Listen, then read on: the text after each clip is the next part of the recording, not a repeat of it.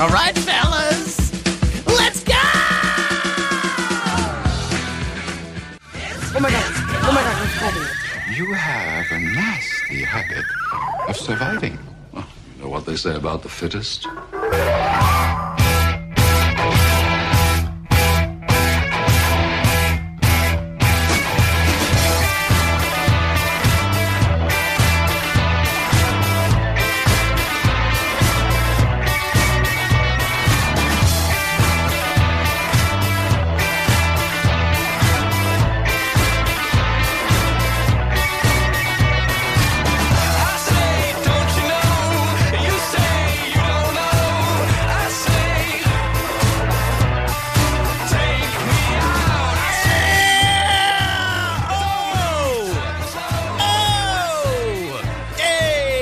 What's up, everybody? It is Young Persons Radio right here on Radio Free Brooklyn, this and every talk show Sunday. I am your host, Colby Smith. I will be with you until the 11 o'clock hour, at which point we will be followed by Two Thumbs Undecided, hosted by Sam and his brother, who joins him via Google Hangout every week, the movie review show that has swept the nation. And for dutiful Radio Free Brooklyn listeners, they might be keen to know that Sam will be joining this program, pulling a double header, the last weekend in October. That's October 27th, Sunday. That's 2 weeks from this Sunday. Sam, the host of Two Thumbs Undecided, will be joining this program. We're going to be doing a spooky movie episode, so get ready for that. He does his show at 11 o'clock every Sunday, and then at noon, we are followed by the Brooklyn Conversation with Rosie, and then at 1 p.m., Objection to the Rule, Radio Free Brooklyn's answer to the Sunday morning political talk show circuit. So we have every possible base covered on Talk Show Sunday here on Radio Free Brooklyn. So keep that dial tuned, keep that player tab open, keep the Radio Free Brooklyn app running in the background of your mobile device, whether that mobile device be an Apple product or one with the Google Play Store, some known as an Android product. You can get the Radio Free Brooklyn app. It's the best way to find out everything about what's going on here. Listen to our shows. Listen to old shows. Got lots going on, folks. Lots going on. In fact, there is so much to tell you today about Radio Free Brooklyn. We've got a big fall ahead of us here. Big fall ahead of us. Speaking of October 27th, Radio Free Brooklyn is proud, excited even, to present its first ever Fall Music Festival on October 27th. So come enjoy 7 hours of live music, food, and an array of local vendors. Jesus God. It's insane that they let me do this. It's insane that they give me a show and have given me one for almost 3 years now that I can't even read. I tell you what, we got this big sponsor now. We got this MeBottle.com. It's this water bottle company. They gave us all this money. I can't get through an ad read of this thing. It's like not even a full page. I'm looking at the thing right now. It's not even a full page of like stuff I got to tell you about it, and I cannot get through it without. It's like half a page. The type is so big. I can't get through it without stumbling over a word or like riffing on a dumb thing they might say. And that's true of everybody. It's not just true of MeBottle. We love MeBottle. Would love to try a MeBottle one day. The best way for me to do that is to go to MeBottle.com. But anyway, I'm not talking about that. I'm talking about the Radio Free Brooklyn Fall Music Festival, which is happening in 2 weeks. 7 hours of live music, food, and an array of local vendors at the East Williamsburg venue, Sunnyvale, which is located at 1031 Grand Street. Attendees will enjoy performances from, get a load of this lineup: Bad Citizen, ZR King, Terminal Fury, King Tyrant, Holy Vulture, and King to Burn. We'd love for our listeners to join us at the inaugural festival. For more information and to RSVP, you can visit radiofreebrooklyn.com/fallfest. That's at Sunnyvale. It starts at 5 p.m., goes until midnight or later. That's Sunnyvale on Grand Street in Brooklyn. It's $10 at the door, $10 in advance. It's radiofreebrooklyn.com/fallfest. So you can get those tickets now and join us in 2 weeks on October 27th at Sunnyvale for the Radio Free Brooklyn Fall Music Fest. Lots to talk about today, folks. I'm very excited to have on the show Riley Arthur, who is a super accomplished photographer. Who, if you just like look on her website, she's like photographed stuff all over the world. And she will be joining us very shortly on a phone all the way from Detroit, Michigan.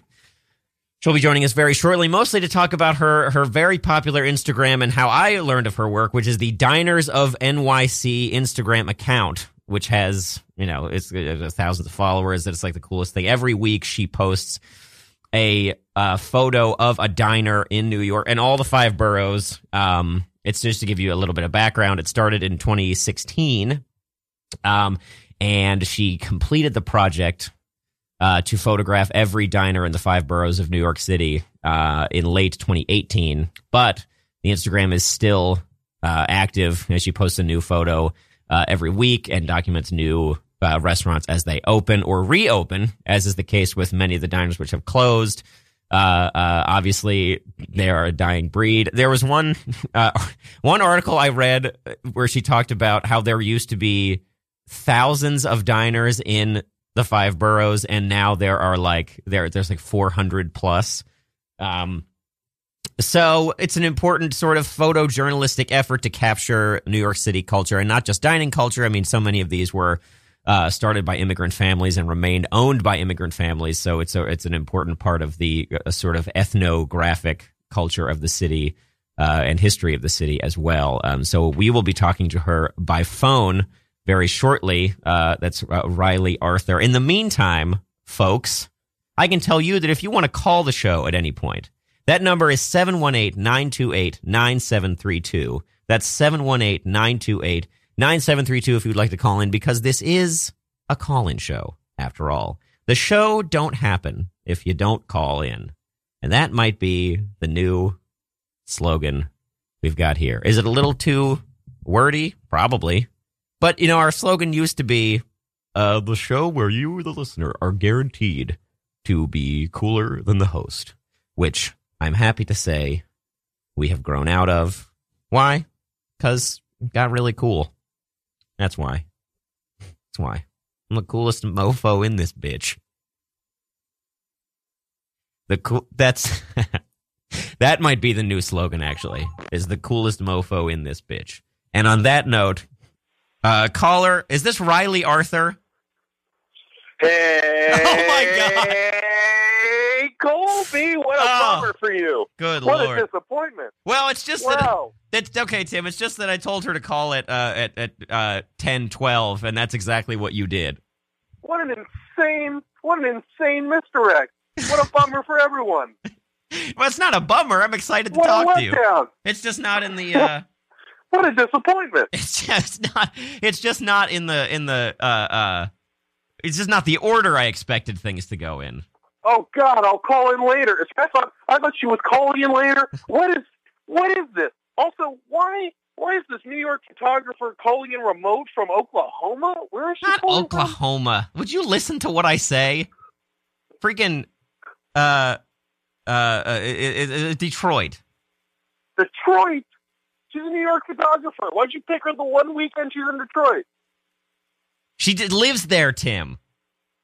Oh, then how does she commute to photograph diners? From time to time, sure. Well, she used to live here, and then she moved.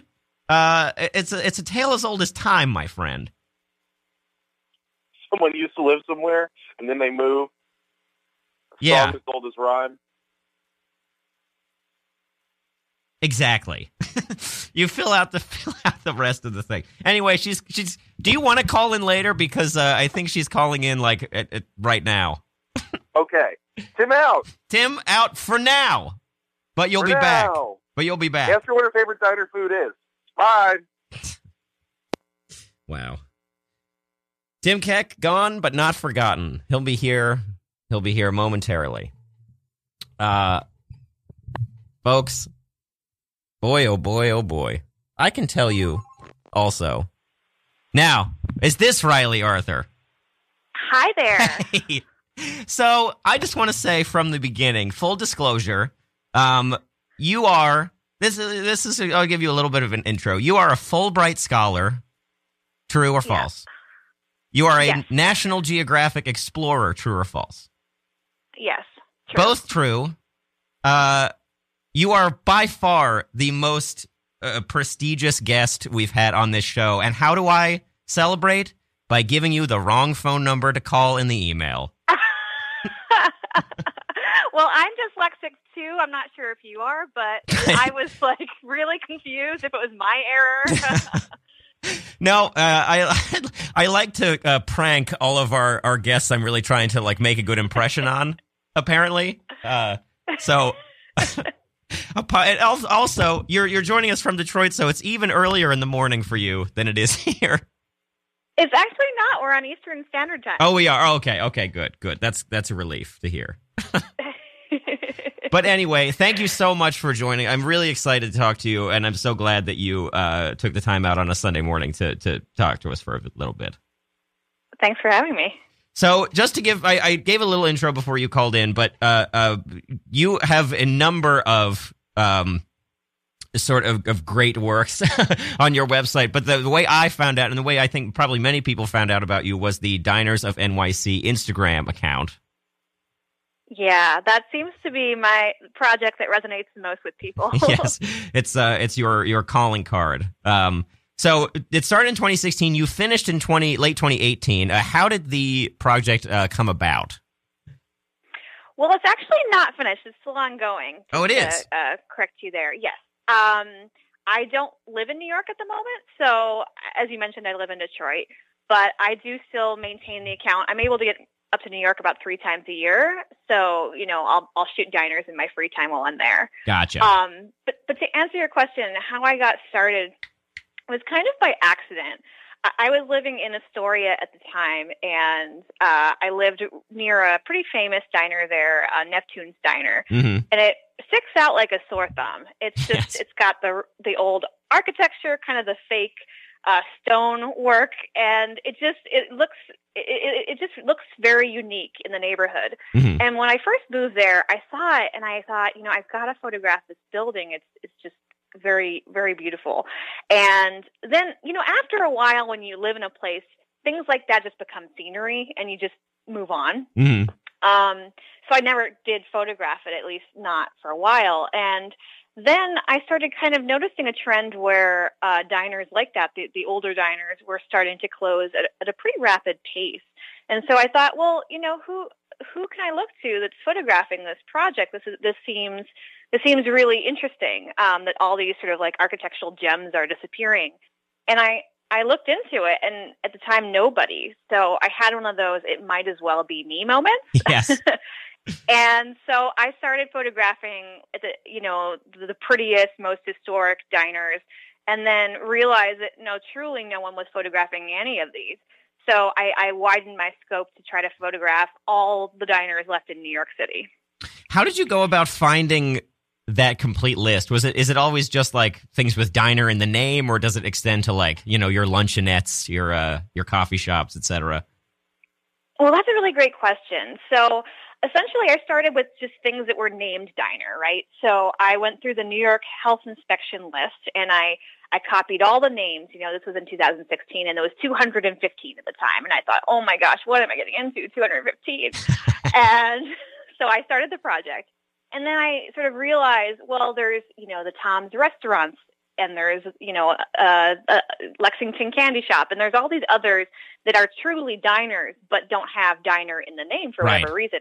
And so I kind of did my own list where I scoured, Google, I scoured Yelp, Foursquare, all of these things to kind of create a list, because there wasn't one that existed really. And so I came up, and it was funny because I would do my best research, and I'd go all the way out of my way, because I'm, again, trying to document everyone in all 5 boroughs. So I'd end up all the way in like East Bronx, and oh no, that's not a diner actually.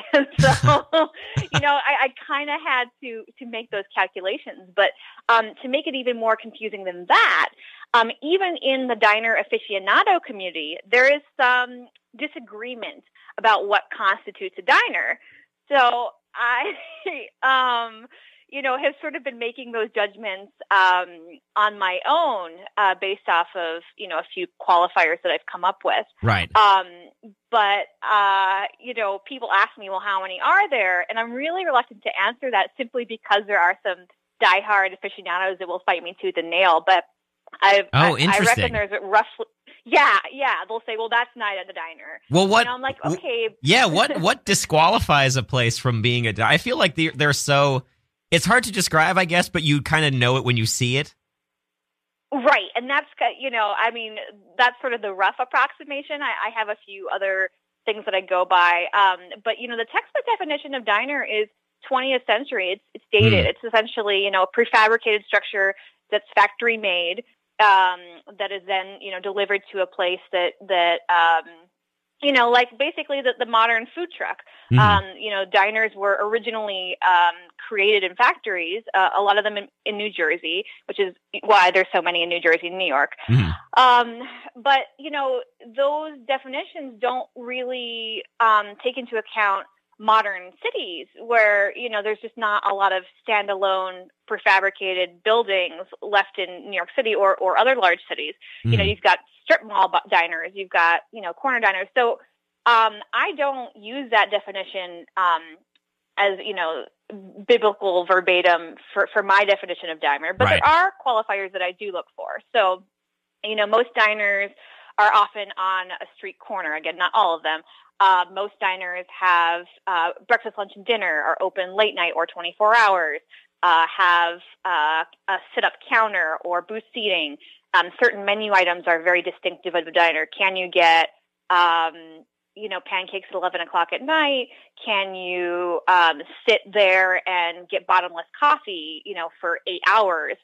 Things like that, that I'm really looking for. As you said, you know it when you see it. Yeah. And sometimes, quote unquote, something that I would qualify as a diner doesn't check all of those boxes, but it has that sort of like unique quality that makes a diner. So there's things like, in New York, there's, the old donut shops or the old coffee shops that are sort of hybrids of diners, or now there's a few diner bars in certain areas of New York. So the diner definition is so slowly evolving, but there are a lot of people that still use that sort of textbook definition. Yeah, and I think New York, too, has a nice mix of I feel like when some people hear diner, they think of that, like, throwback, like, like vinyl booze, and, like, there's a jukebox, and, like, it's a place that's really trying to lean into that, like, 50s soda counter kind of aesthetic.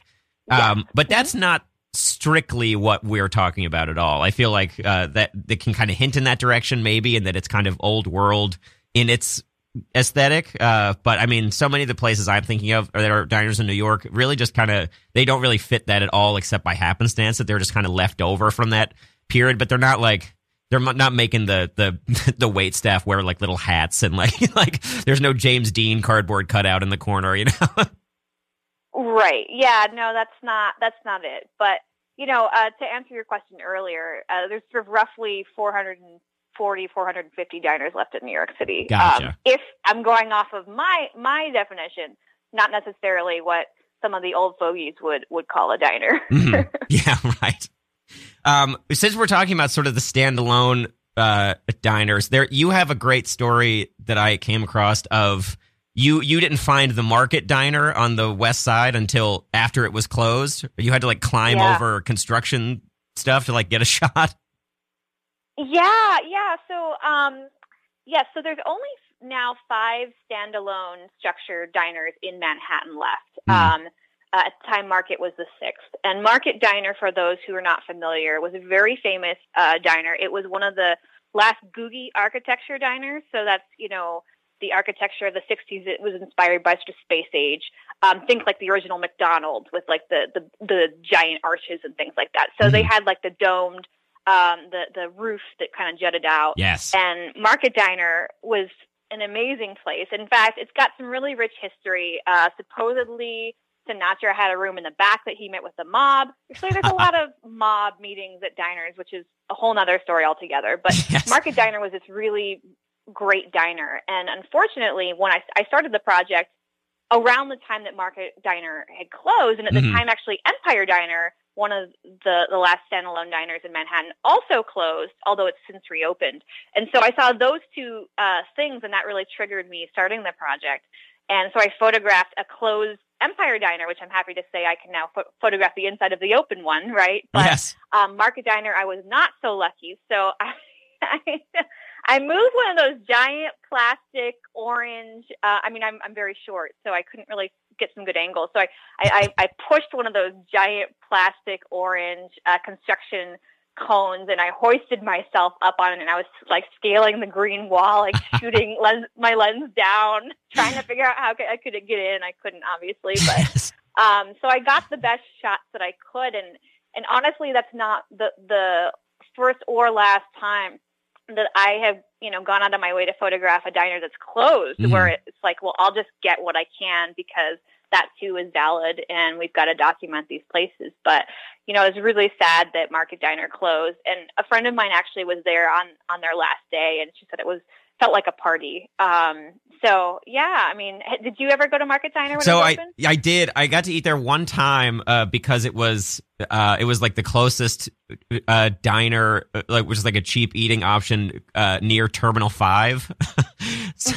So my friend and I would go to Market Diner and then like go see shows at Terminal 5. And it's funny you say that there were like supposed mob meetups there, because anytime we went, it was exclusively cops. Oh, who would eat there? Yeah, well, cops love diners because they're open 24 hours, and it's the kind of place that like waitresses or the staff is very welcome, and they don't really care. So if they had to say take a call and leave, I'm sure they'd leave their coffee and food at the counter for them, and they'd come back for it. Another thing you said just now about the Market Diner specifically is that one of the things that I think is so interesting about your project that I've read you talk about in interviews is you really kind of capture the pride that the owners and employees have about these places. Like there was one where you were talking about how sort of unobtrusive your photography is and how eager people sometimes are to kind of have their places captured. I thought that was so interesting. Well, it's a rare thing. You've got diners in New York City are majority owned, and when I say majority, probably at least 80 to 90% owned by Greek immigrants. And often they're, the first jobs as they immigrate to America as dishwashers, and they work their way up. I've heard this story time and time again. So you've got people that have worked 7 days a week, 15, 17-hour days for 40 years, right? So you get a photographer that's eager to talk to them about their life's work. Who wouldn't want to talk to them, right? So I've sort of struck some really interesting relationships with these owners because they are so welcoming and so wanting to tell me their story and share their restaurant. And there's such pride that goes into their work. There's wait staff that have been there, 20 years, 30 years. And that's not typical of service industry jobs, which are typically more transient. But they have a very family-oriented work culture. And it's a really special thing. So I've been able to really kind of tap into that. And so much so that recently a pretty famous diner owner that owned multiple diners recently passed away. And I got a call at 7:30 in the morning the next day that, by one of the diner owners saying, like, I just wanted you to know that this happened. And the fact that he felt that I should be one of the first people to know, because it had spread like wildfire across all the diner owners and so on. Right. That I knew 2 days before it went public, it was printed in the news, but I didn't feel I could share it until I could truly confirm it. But that's what I've tapped into. I've been sort of fully embraced and have really tried. And there's another component to my work as well. I'm really trying to capture a moment in the essence of each diner, whatever that looks like, varies diner to diner. But also, one of the aims of the project is introducing, my followers or people to places they might not otherwise go. So there's a little bit of a symbiosis relationship between me and the diner owners, because I've had a lot of my followers go out of their way to then go to this diner that they think looks cool because they discovered it on my account. So if I'm able to somehow bring business to these places, then I also feel like I'm, being successful in the project and bringing them business, which is, an added value. Oh, yeah. I mean, it happened to me this week as I was preparing for the interview. It was just like, oh, the Capitol Restaurant in Inwood. I could make it up to Inwood, like it's... Yeah, and they just refurbished. Like they have a completely different look now. Oh, really? Oh my God, I gotta go. Yeah, that was my favorite diner in Manhattan for the longest time, and then they recently closed, and they totally they've gotten out now more of a retro vibe going on with the kind of brand new, almost stainless look. But they had such a unique sort of 70s interior before. It was photographed for, it was just so unique that a lot of people did seek it out. But now it's got a different look, and as long as the place can stay open, I'm all for it. Yeah, totally. Well, what is it, do you think, that people find so comforting about diners aesthetically? Because you also talk about in interviews about how it really is just kind of about ambiance. It really has very little to do with the food itself. Yeah, food is secondary. It's kind of an ironic thing because when you go to a restaurant, you typically go for the food, but diner food is widely subpar. It's Yes. Basic American standards. In a gastro capital like New York City, you don't go to diners for food because you can get better food somewhere else, as you just said. But I think for diners, it's just that sort of calm amidst the storm, right? Mm-hmm. So if you're in Manhattan or parts of Brooklyn or whatever borough you're in, there's a frenzy of New York City that kind of keeps the city alive. That's just like a rapid heartbeat. You go into a diner, and it's almost like time stops because you can really just sit there all day drinking coffee. You are someone that is welcomed as a single patron. If you don't come with a big group, they'll give you a table. They don't care. You're treated in a way that is different than other restaurants. You're never rushed. You can have conversations with strangers. It's sort of a unique thing that you don't really get at other places in New York or elsewhere. A diner, as we mentioned earlier, it's a completely different dining experience. And I think that's one of the ways it's sort of sustained in sort of today's society is people sort of crave that sort of return to something, maybe simpler or, they have a community that goes there. There's a lot of people that eat breakfast at the same places every day if they're eating out. Oh, yes. And there's a lot of people that go to the same diner every single day and they have their stool or they have their booth and, they've been doing this for decades. 100%. So I think it's, yeah, exactly. I've met a number of them and I've accidentally sat in people's seats and, been not necessarily asked to move, but, so I think that there is sort of relationships that form in diners, which make it unique from other places to eat that make it still appealing. There's multiple generations that, they grew up there going with their parents as kids and now they're bringing their kids and so on. So I think it's almost like a small town feel, but within a big city that the experience sort of entails. Yeah, I'll just tell you a brief story. I used to, I worked in an office in Midtown for the first couple of years I was here, and I would often eat breakfast at this place, the Evergreen Diner on 46th Street, that also is now closed. Yep, it's no longer there. And anytime I would go, I would always see the same woman who I'm convinced ate every meal there.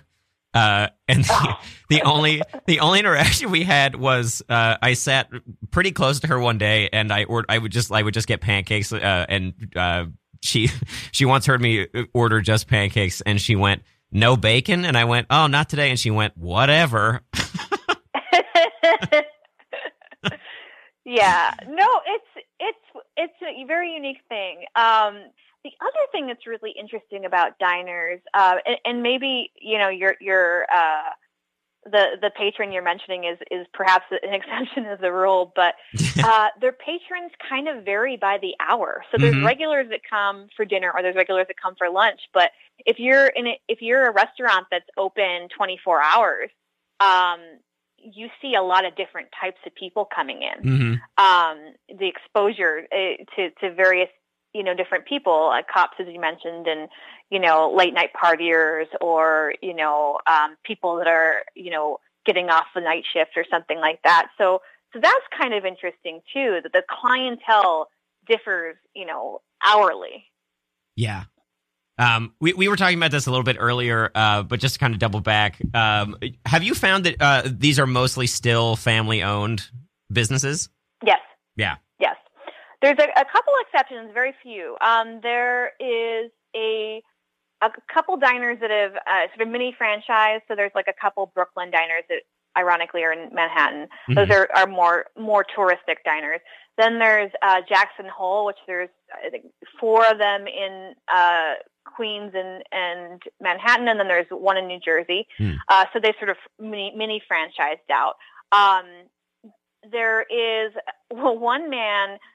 This is family owned, but it's a unique thing. There's this guy named Mike in Staten Island who is kind of a diner baron, for lack of a better word. He's actually unofficially called the like Staten Island Diner King because he owns like 6 diners in Staten Island. Gotcha. So it's still family owned, and now his son Mike Jr. owns a bunch, and they're all called like Mike's Unicorn Diner, Mike's Olympic Grill, or Mike Jr.'s Richmond Diner. Like they all have Mike in it. And Yeah. So like almost every diner in Staten Island is Mike something or Mike Jr. something or other.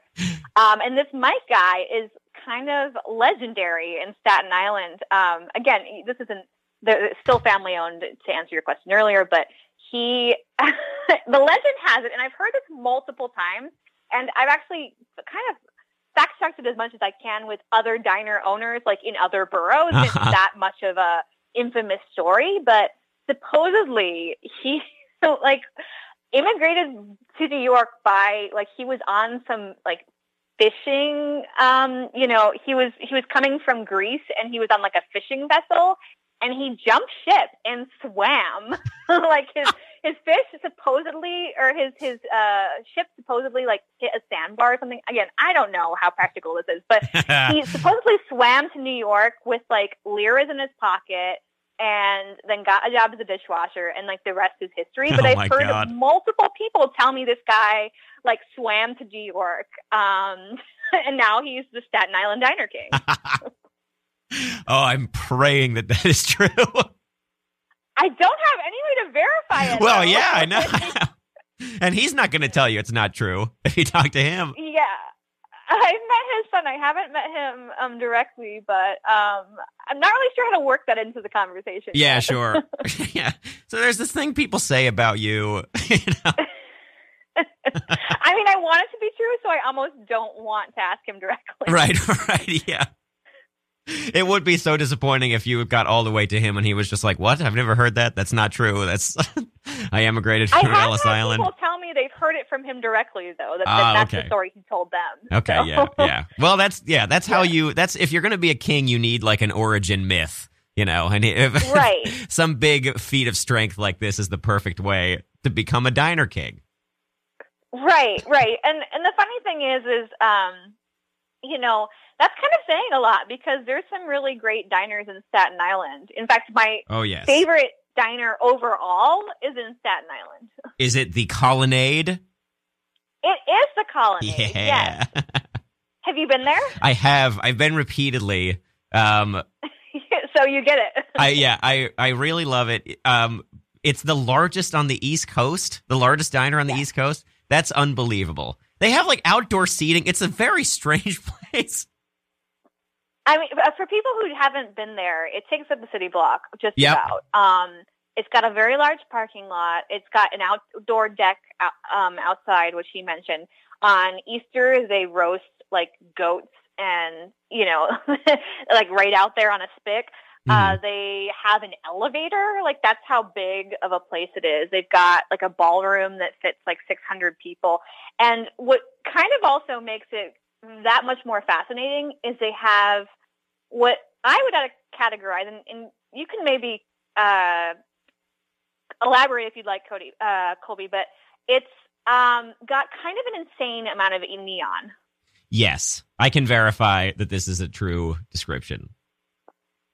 Yeah, it's an experience. It's really, and also it's just everything. I mean, we're talking about like diner aesthetics. It has one of the busiest looks of any restaurant I've ever been inside. Like the chairs even have like a wild, like early 90s, like collage kind of backing to them. It's very odd.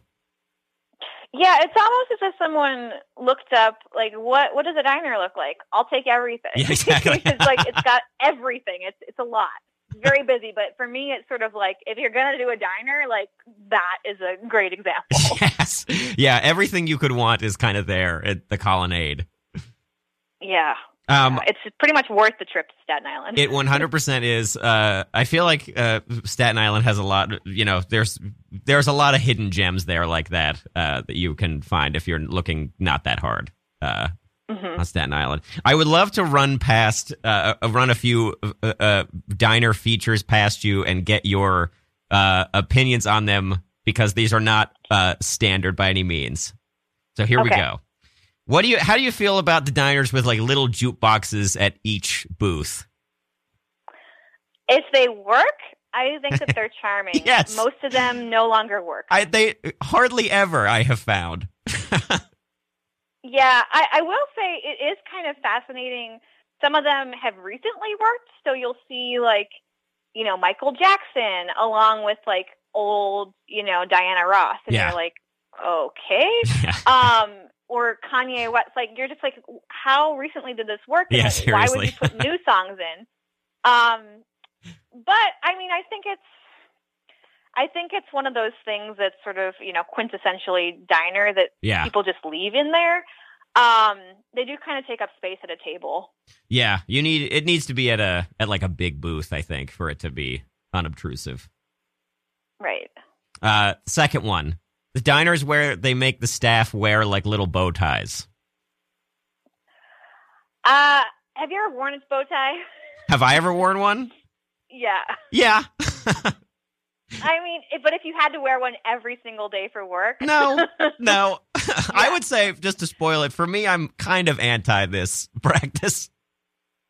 I mean, to be fair, there's a couple diners that have like gold vests along with bow ties. So I think that's a little bit too much for a server to have to wear, especially when you're sweating a lot. But I mean, I do appreciate like a well thought out uniform. I'm not the biggest fan of bow ties. Yeah, I think it's it's like too anachronistic almost. It's like, I'm already at a diner. I get that like this is kind of stepping into the past a little bit. The wait staff doesn't need to dress in little tuxedos. That's how I feel about the Waverly restaurant, which is like a really iconic one, where it's like the interior is so beautiful. And they're like the waiter's look just like really sticks out against it. Yeah, that diner is very interesting. It's in the Village, and it's been used for exterior shots for a ton of TV shows. Yeah. But they've had some trouble in recent years. They had a lawsuit recently where they weren't really paying their staff very well. So I'm kind of, mixed feelings about them. But I'm pro diner, so I want them all to stay open as long as possible. But their interior is really beautiful. They've got some really interesting art. Yeah. So are these photos, are they going to be sort of collected into a book at any point? Is that kind of on its way, or? Yes, that is the goal. I'm in the process of pitching. I don't have an agent or a publisher, so if you're one of those and you hear this and you're interested, please get in touch with me. But yeah, that's the ultimate goal is a photo book, just a culmination of the work. Gotcha. And we mentioned sort of at the very beginning of the show that you've done so much other work around the world. I mean, you've photographed like the post-Soviet Baltics and tribes in Kenya and like mining structures in Colorado. I mean, how do you see this project as kind of fitting in with the rest of your work, if you see it that way at all? Well, I try to document sort of underrepresented communities with sort of an interest in focused in gentrification and globalization. So how it relates to diners, and it's interesting because it's definitely not my most important work or my most, human rights focused work, Sure. but people seem to love it. So for me, I think it's really about documenting sort of American pastime that's quickly dwindling. And as I said, when I started the project, no one was doing it. So I've sort of hit on something there. And since I started the project over 3.5 years ago, over 50 diners have closed. And those are over 50 diners that I photographed, not to mention probably 10 that I didn't get to before they closed. So, there is something that is worth documenting. I'm sort of creating a living and accidentally historic archive with this work. Right. But I didn't set out to be like the diner girl No. by any means. No, I read one interview where they were like, so are you going to do this in other states? And you were like, nope. Yeah, I get that question a lot. It's like, absolutely, unequivocally, no, I will not. I've eaten so much. I go to New York and I eat like the worst food, right?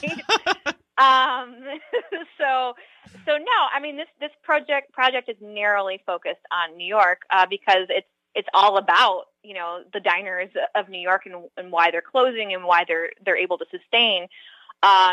Doing it in New Jersey or elsewhere wouldn't actually make sense in the canon of the work at all. Right. So, do you mentioned that it's still ongoing, but it's you've sort of the bulk of the work is done here. A lot of them have been photographed. Do you have sort of something else on the horizon, like a new project that we can look forward to from you, or is this kind of taking up the bulk of your time still? Yeah, well, I am working on a couple of things. This project's ongoing, as you said, but I live in Detroit now, and right now, again, another architecture project, but I am documenting Detroit storefront churches, of which there are a lot. Oh, wow. Essentially, Detroit, just with the history of the city, there's a lot of buildings that are being repurposed. So you've got old banks, old, car washes, old buildings that, don't seem like typical structures for churches. And I'm photographing those. Additionally, I live in a neighborhood called Rivertown, which was just named the fastest gentrifying neighborhood in America. And as a new resident, technically I'm a gentrifier. So I'm sort of coping with that whole identity. And I'm hoping to start a project soon, sort of documenting the changes of the fastest gentrifying neighborhood in America, and sort of the nuances of that development and change. It's a former warehouse district, so there's a lot of warehouses that are coming down, but not all the change is bad. Although some of them are, targeting some people over others. So just sort of exploring those issues. Gotcha. So people can find more info on you at your website, which is RileyArthur.com, yes? Yes, yep. More on those projects to come. And you can follow the project on Instagram at Diners of NYC. Gotcha. So final question for you is, what is your go-to order when you go to sit down at a diner? Well, here's the thing. I don't usually just go to sit down at a diner. Sure. I usually go and sit down at 5 in a day. Yes. Or I've gone to as many as 14 diners in a day.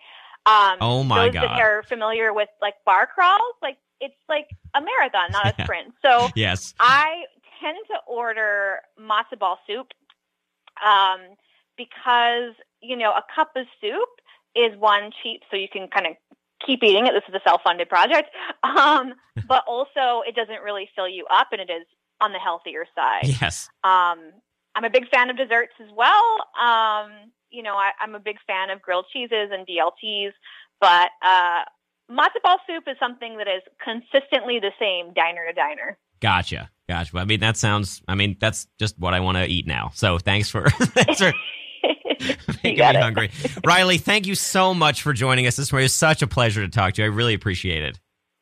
Oh, you're welcome. And I hope that you finish this show off by going to your favorite diner. You know what? After this, I'll probably go to Tina's restaurant on Flushing Avenue. Oh my gosh, it's the best. It's so great. And she's there. She's there every day.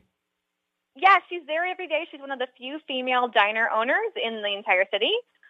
For those that want to know what it looks like that don't live in New York, pretty much every diner scene in the HBO show The Deuce was filmed there. I watched the first episode of The Deuce not knowing that was going to happen, and I was like, oh, cool, they're at Tina's. And then every subsequent episode, they were like back.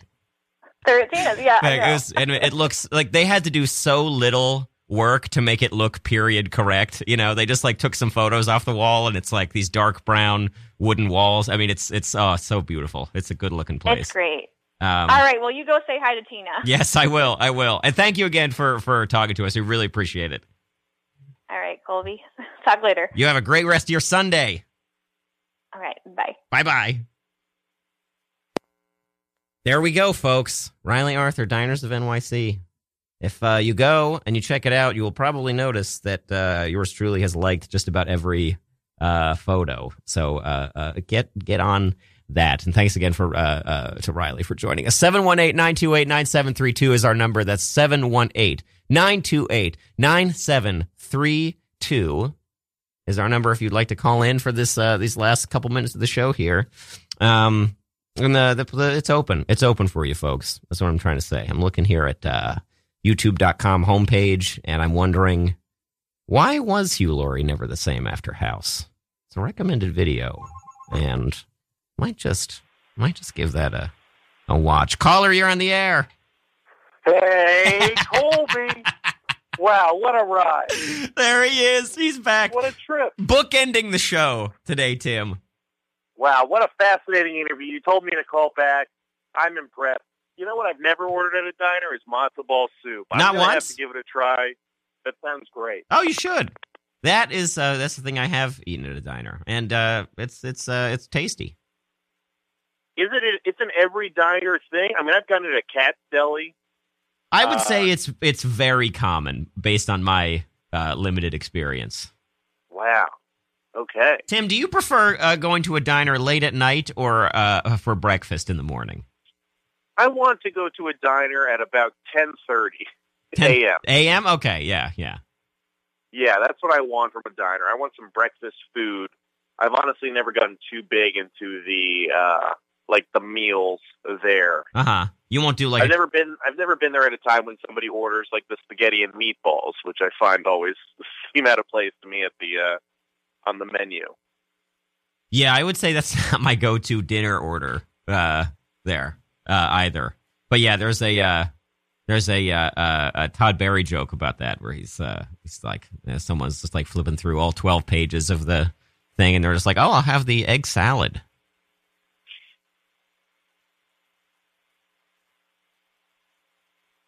Tim? Yeah? I'll do the cheeseburger deluxe. That's what I'll do. That's what I like. I wasn't sure if you were done with the joke or not. Well, it's his joke, so. Well, it fucking sucks. You tell Todd Berry his joke about diners is trash. I'll get him there. Yeah. Why do you think Hugh Laurie was never the same after House? There's this video. I think once you have such an iconic role, that's really going to be all people see you as. Yeah, maybe. Right? Like Rainn Wilson isn't going to work again, really, to the same extent after. God. We can only hope, right? We can only hope with that guy. I know. He's got to maintain Soul Pancake. Soul Pancake. I wonder if Soul Pancake is still a website or if it has fucking folded up like a tent. Oh, no, it's still there. He was on Marc Maron, and it was like one of his credits. The Office and Soul Pancake. We create content across various platforms that explores life's big questions, celebrates humanity, and champions creativity. And we do it with integrity, heart, and humor. God, this is it. This world is it's on its way out. Or maybe just tough, man. It's tough out there. What are you looking forward to this Sunday, Tim? You going to be watching football? I'm going to watch some football. I'm going to watch some Jets. I'm making some pumpkin-flavored cinnamon rolls in the oven right now. That'll be nice. Ooh. Yeah, man. I'm just worried Pumpkin's leaving too soon. You know, like when do we get I always feel like pumpkin should be going into November, but I feel like it always leaves before Thanksgiving, you know? Yeah. I think October is prime pumpkin season. Yeah. And yeah. Like it does seem like is over already. What'd you say? Like Oktoberfest is over already. Yeah. Yeah, it's already done. Yeah. Like good luck getting the Sam Adams Oktoberfest now. It's over. It's dead. It's done. Yes. Yeah. It's done. It's October 13th, and it's already throwing gone. dirt on the body of Sam Adams. Yes. Oktoberfest beverages. Yeah, we're stepping on Sam Adams' body to get to work. Oh, and, boy. You know, I did not realize that all diners were, like, built somewhere, like, in a factory and then, like, shipped out to these... I didn't realize they were, like, what do you call them? They're, like those homes that you can, like, build yourself. Yeah, they're now. like mobile. Yeah, they're like mobile. Yeah. Like, somebody just put a diner pieces together and made all these diners. That's crazy. Yeah, it's not, I mean, yeah. That's it came... yeah, it's pretty nuts. I mean, that's where a lot of the, like, standalone ones... like we're talking about Square Diner. That's like I'm pretty sure that's like how that one got started in Tribeca. Is they made it, they drove it in, they plopped it down, and it stayed there. Jeez, crazy. Meant to fit on unideal plots of land. Like in the JFK Airport. Have you been to that one? The JFK Airport, the diner in the terminal. Yeah, I think I probably have. Is that included in her standalone diners? I don't know if it should. I don't know if an airplane diner should count. I don't know. Well, I'll have to do a follow-up. I have to do a follow-up interview. Call her back right now. Ask her if the one in JFK counts. And then let her know I don't think it should. Well, Tim, we got to wrap up the show. Any final thoughts? Any final thoughts? Just be good to each other out there, you know. Treat your neighbor with respect. Oh, sorry, I didn't realize I was golden rule. Still logged on to Soul Pancake. And watch The Office. Yeah, watch The Office. Treat everyone with Brain respect. is not doing well. He needs those residuals, baby. That's right. Well, yeah, probably do. Anyway, Tim, we'll talk soon, buddy. Tim out. Bye-bye. And goodbye to everyone else. Two Thumbs Undecided coming up shortly. Then the Brooklyn Conversation, the rest of our Sunday lineup coming up after that. This has been Young Persons Radio with me, your host, Colby Smith, here on Radio Free Brooklyn. Farewell.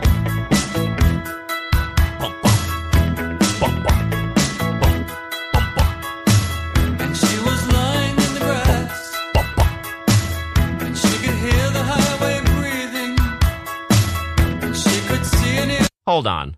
First YouTube comment on this video, this Talking Heads video. This jaunty and she was tune.